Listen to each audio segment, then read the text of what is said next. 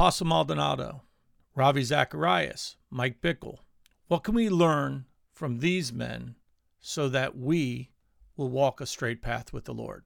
Today on Walking in the Spirit. Let's get going.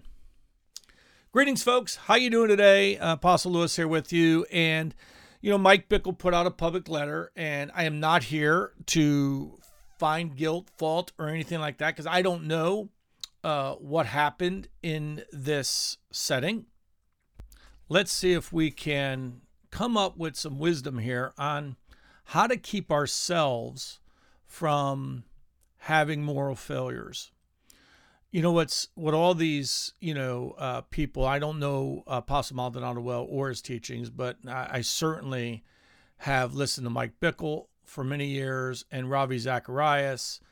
And as you know, I was involved in walking Todd through some of the things. Now, what I want us to be careful about is assuming that we know what's going on. We don't. And that's something that we really need to stay humble about. We don't really need to know. I want you to understand there's a need in the body of Christ to know what's going on, to know the truth, because you think that, that's going to help you make a better judgment. I'm going to let the people who are actually involved in that to do that, because I don't need to know. I have no need to know. I have no right to know. You might think you do. We do not. We actually don't.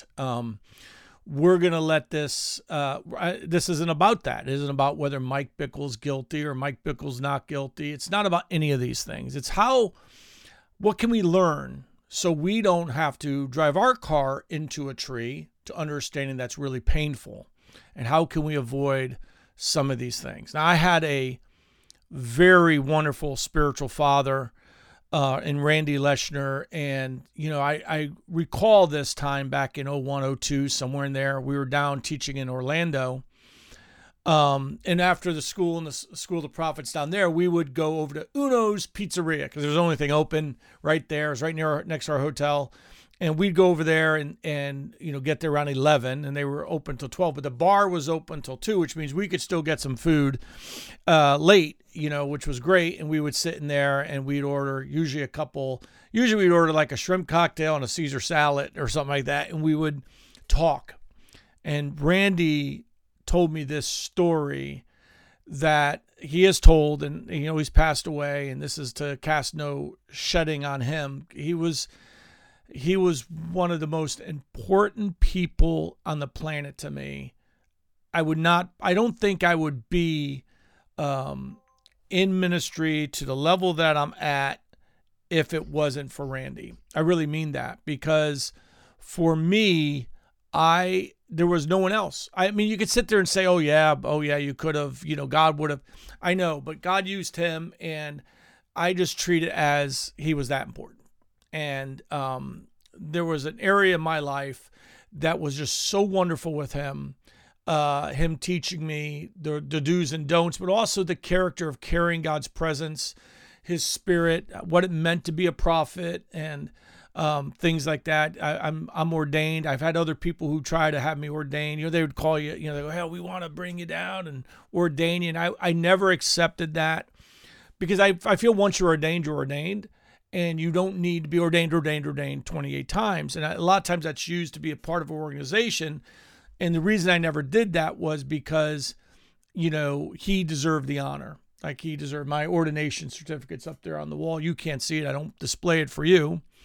And it was always, to me, the truth was, hey, he's the one who, trained me, equipped me, and got me on the road. And between him and his wife, I spent 10 and a half years serving them. And then, Randy passed away just over 2 years ago on Yom Kippur 2021. And I had talked to him and prayed over him like 4 days prior, or maybe 2 days prior before he passed, and told him, and he was, somewhat conscious, but he was on oxygen. And I prayed over him, but I remember just telling him how thankful I was for him in my life, and how much I loved him. And, I hope you have someone like that in your life. I know that I'm a father to some people, and I mean, I take that responsibility very seriously. Some people never have that. Some people, they don't realize their own orphan spirit, and some people don't need it, and that's true. I think it's really good to have spiritual fathers. I think that they help speak into your life, and certainly I've been blessed by so many people in my life, but no one to the level that Randy and Bill Johnson is someone who laid hands on me for my apostolic, and I can tell you, I absolutely love Bill. We just don't have the same relationship. Bill doesn't, me and Bill don't hold conversations and, and stuff like that. That's not what we do. And, but he's certainly very important in my life. But Randy was that person. And I want to tell you a story that he told me. And, very, very painful story for him, but it was one of such an encounter with the Lord, but also a revelation how we're supposed to carry ourselves. And so I remember him telling me the story, and I wanted to get this one on audio. He gave me I could think of 3 stories that were so impactful that I kept on saying, we got to get these videoed. I want to bring them over and just videotape them telling these stories. And, because they were that good. It wasn't that, by the way, it wasn't that he did everything right in them.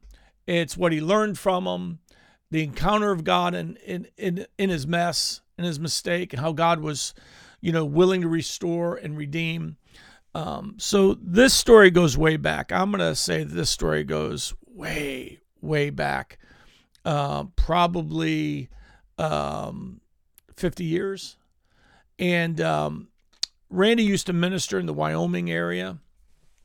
And after ministering for 3 days, Randy started spiking a fever pretty bad, and had to go to the hospital. He was in pain. He was having pains in his body. He was spiking a fever, and his wife and daughter, his wife was driving. They had an RV. They used to travel when they preach, and they went to. They were on the way to the hospital, and on the way to the hospital, he just got in too much pain. He says, Kathy, you got to pull over, call for an ambulance or something. And they actually life flighted him out of there and got him to the hospital. Well, Kathy's now driving the vehicle, and she gets hit by a car, and he sees his wife and daughter come into the emergency room. They're okay. But the doctors come in and tell him, it appears you have got an amoeba in your kidneys, and there's nothing we can do about it, and you're going to die. It's going to kill you.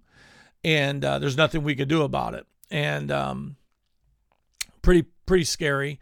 And he's praying. And he tells, this is a condensed version of the story, because we were weeping at the end of the story. We were just crying our eyes out in the middle of Uno's bar. And he tells me that, he's praying, and he's saying, oh, Jesus, heal me. He's praying and praying and praying. And one night, the Lord walks in his room and comes into, not through the door, came in his room, Jesus. And he sees Jesus. He's like, oh, Jesus, Lord, you're here to heal me. And Jesus said to him, no, you're going to die. And when he says this image of a ministry partner he had that used to travel with him comes before him. See, his ministry partner had fallen, had an affair or something. I never asked the whole details, but it was a moral failure. And don't know his name, and I wouldn't share it here because it's not my story to tell.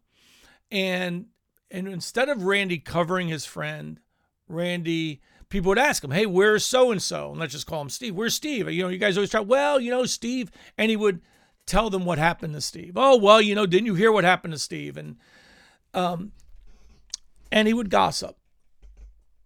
And once Jesus says you're going to die, he sees all this and he realizes his sin. And the Lord says to him, and I want you to hear this. The Lord says to him, I called you to cover your brother's sin and expose your own, confess your own. Instead, you're confessing your brother's sin while you're covering up your own. Now, this is a really strong lesson for us, okay? And we think talking about other people in a sense of, oh, did you hear? Did you hear? Oh, my. We think we're truth seekers. We're actually gossip seekers. And I know that as soon as the Mike Bickle thing came out, everyone had to do a post on it. Well, this is not a post about Mike Bickle. This is a post about how can you and I walk in a way that we don't stumble in the same areas or different areas as some great ministers who have gone before us, because the journey in Scripture, if there's anything it tells us, is that we're men and we're of flesh and we can fall. And I don't believe that's the will of God, and I don't believe it's the will of God for you or for me. And I don't believe it's the Lord causing us to fall either. I think we fall for two reasons, one of two reasons, and one of two reasons only. Now, the circumstances can be very different, but I'm going to give you those two reasons. One is somewhere we're broken. It could be the pressure of ministry. It could be pressure of life. We're shattered inside, and we begin to respond wrongly to problems in life, to our relationships. Maybe our wife isn't talking to us, our husband isn't talking to us the way we want, whatever, and we instead of forgiving, instead of having the conversation, whatever, the pressures of ministry, I know I have felt the pressures of ministry, we then find an outlet that we think for the moment it relieves the tension, because we have this built up tension, and it's called, trust me, psychiatrists could do a lot better with this one than me, but we have this built up dam, a pressure behind this dam. And instead of talking to the Lord and talking to the ones we love and saying, hey, look, I need you in this moment. And instead of having that, we have this really bad reaction. So men have stolen money because they have pressures in finances. Men have stolen water, water that wasn't theirs. In other words, from cisterns that they weren't supposed to drink from, which is they have an affair. Women do this too. So I don't want to just put that on men.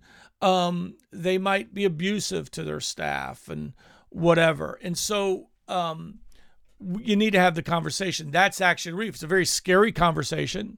You don't know how the other one's going to react, but you need to have the conversation and this pressure. The other reason is simply just pride, and the pride comes because of the success of ministry. Now, there's always the pride, which, by the way, the pride will never get you into. If you're in pride, you'll never get into big dynamic ministry, because God resists the proud. But pride comes from, look how big my ministry is. Look how I travel all over the world, and we begin to think we're invincible. We can do what we want, and we don't listen to the correction of people. We're not even listening to the Lord at this point. Everything's about the ministry, and we're never dealing with ourselves and our pride. And sometimes our ministries are so big that, mine is not. Sometimes the ministries are so big, it's all about protecting the ministry and to the damage of your own soul. All right. And I want to say this very clearly. Mike Bickle did say he had a failure 20 years ago.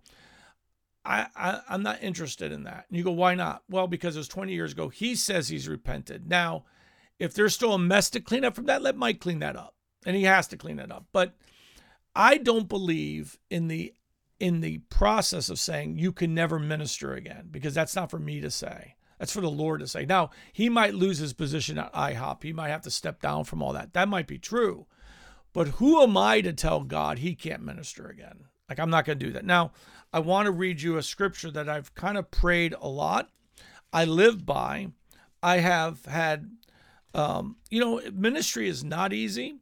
Some people, their ministry is a YouTube channel, and some of them just feel the heat of just everybody complaining about their channel or what they said, and disagreements and hateful speech, and this ruins people even on YouTube.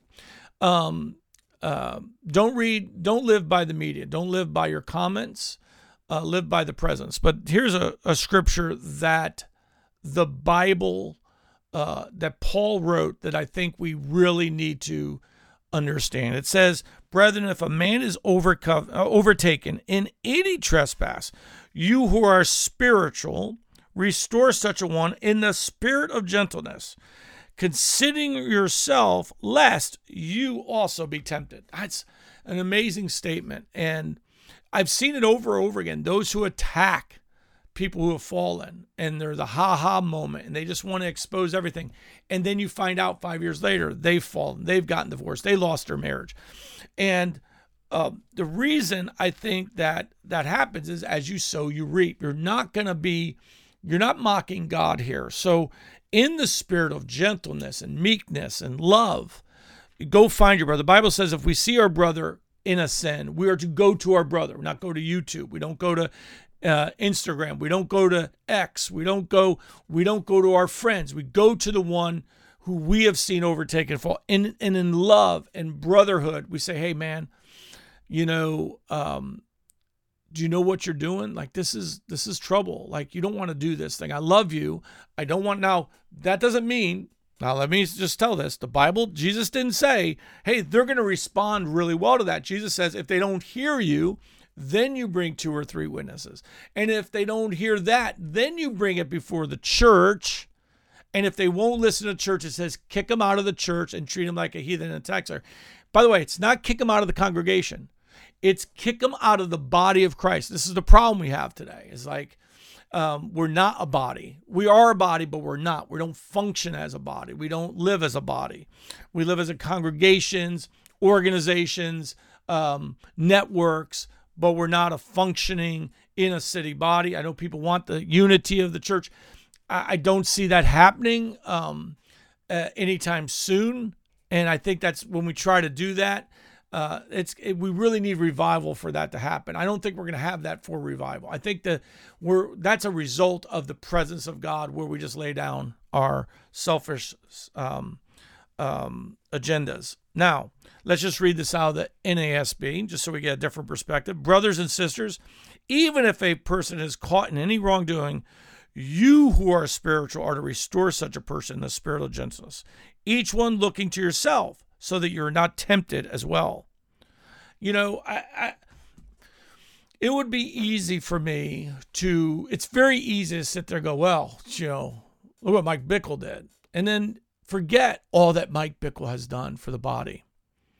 That's the sadness to me. Is like, do not forget what this man and his ministry has brought to the body of Christ. Please do not forget that. Do not let his worst momentary lapse be the thing that you actually think upon, and don't think this either. Well, God, he doesn't need him. No one's that important. No, you are that important. You are a living stone in a Ephesus, in a structure called the body of Christ and called the house of the Lord, being built together. And we need the living stones in there. And we should never devour our own. Okay. Paul warns about that in Galatians 3, about, the backbiting, I call it Christian cannibalism. When people begin to devour each other, right? And they do this because I think for some reason it might make us feel righteous to point out someone else's fault. Jesus warned us about this. It doesn't mean that we don't point out the fault. It doesn't mean that, because Jesus told us that was not what he meant. Jesus said to go to your brother, though. Do it in the privacy. See if you can, talk your brother and sister into the truth and say, hey, look, I love you. And by the way, this should really be done in relationship. And this is where the pride comes in, because, there's a part where Mike Bickle, Mike Bickle's in his 70s, most likely. He's a, man of God with a worldwide ministry. You might think, well, no one can speak and see him into this. Well, number one, I don't think a lot of people knew what was going on. Number two, this is where the fellowship, not just with the people who serve you, but the fellowship with other leaders and being really real with other leaders at that level. Why? Because there's things at that level that you and I might not even be aware of. There's pressures, there's pressure points, there's battles there. And we need to have the spirit of meekness. Now, look, there are possibly victims in this. There's also probably participants on the other side of this.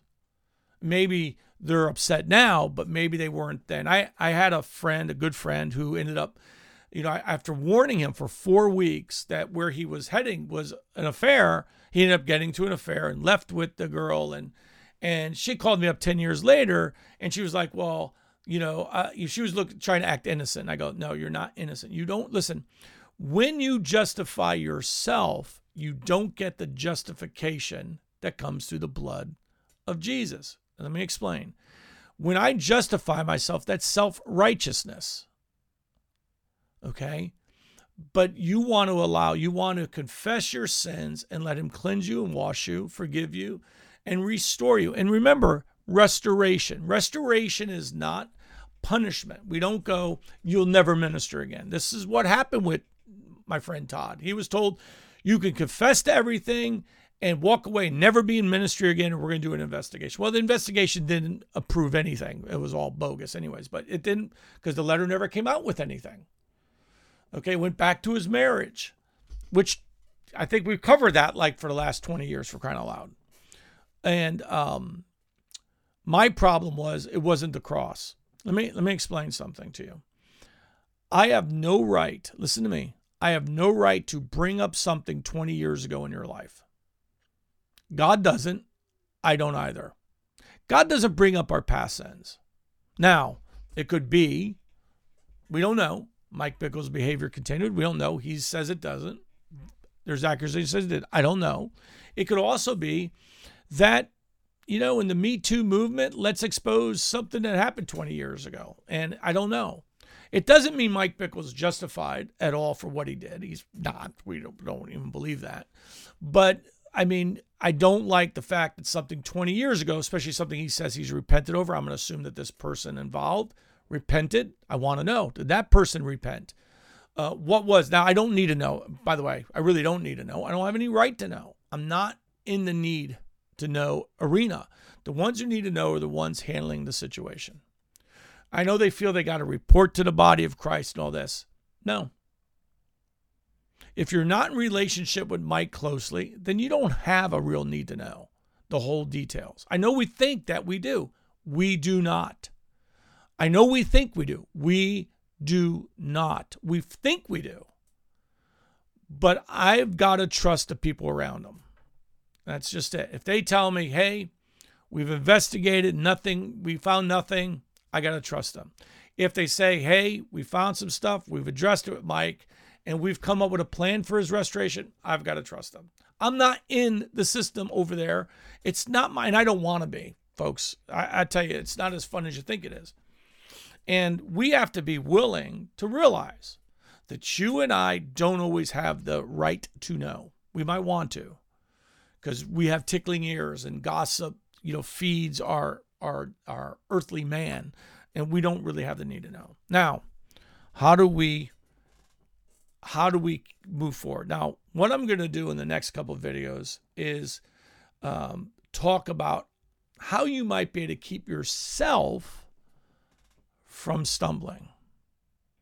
Now, let me tell you the rest of the story with Randy. When Jesus came in and told him that, Randy repented right before the Lord and asked the Lord to forgive him. That day, that gentleman was flying over where he was at, but had to stop for fuel and decided to land at that city.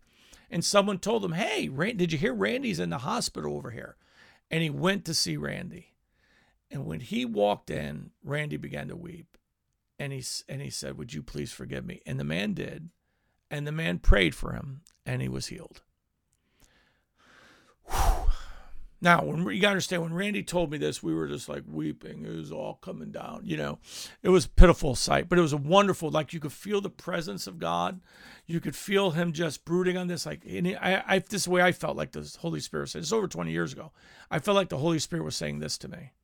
Hey, Lou, don't ever forget this. Like, don't ever forget this.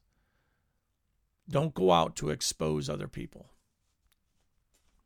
And I've pretty much lived to that. I don't really want to be that guy. Now, and why is that? Well, it's a dirty business. Gossip's a dirty business.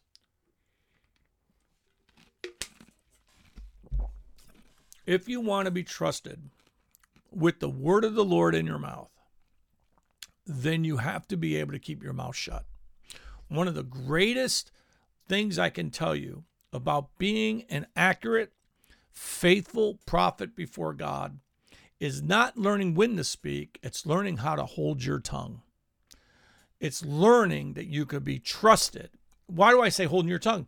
Because it's harder to hold your tongue than it is to speak. If you want to know, most people are afraid of speaking, but they speak every day. Holding your tongue is one of the hardest things to do. It's one of the hardest things to do for a lot of people, and they have to talk about it. So I pray that that situation will be resolved and everyone will get healed. Not it's just for Mike, everyone involved. I'm praying for restoration. I'm not praying for the removal of anybody, the shaming of anybody. I want everyone in this situation, everyone in IHOP over there, everyone in IHOP needs to be restored to the true value in Christ. That's what they need. And it's not, the body shouldn't be pitted against the body. So what we really want is for the victims, or if there's victims, the participants in all the stuff to be restored, to forgive, to release stuff, to embrace Christ, to be restored in who they are in Christ, to be healed up from any pain, shame, wrongdoings, whatever. And for the body at IHOP and the members of the church to be restored, to restore their faith, restore their confidence in Mike. Because I don't want us to forget all the wonderful things that, I don't want people to forget everything that Ravi, this is where I don't think Ravi's ministry did well, because they basically just threw out Ravi and not remembering all the wonderful things that Ravi had done. And I don't like the fact that Ravi couldn't deal with any of it. It was after his death. And people go, what, do you think he's saved? Yeah, I do. I really do. I think the man struggled, possibly. I never read the whole details, by the way, folks. I don't need the gossip. I don't. It's not good. But I used to love listening to Ravi Zachariah videos. I loved it. I really did. I had some of the best apologetics there was. And I want you to know is that the Lord loves all of us equally. He doesn't love me more than Mike, or Mike more than me, or me more than... He loves us all. And what we want to do as a body is learn how to stitch up the wounds until the Lord heals the wound. We have to be the ones who can stop the bleeding, not tear it open and just go into the wound and look around. Go, oh yeah, that looks like a really bad cut. Yeah, that looks like... We got to be the ones who can stop the bleeding and pray and allow the healing of the Lord come to the situation. We're going to learn this, hopefully, before the Lord's coming back. Restore them. The restoration, by the way, the goal, listen to me, the goal is not truth. That's not the goal. Anyone who says the goal is to find out the truth, that is not the goal. The goal is complete restoration, which will take truth. But truth is not the goal. Truth is not the goal. Complete restoration is the goal. And that's what we should pray for. Watch the next couple of videos I do. I'm going to give you some things that might help you stay out of the firing line and keep you on the right path with God. Until the next time, I love you. Talk to you later. Bye-bye.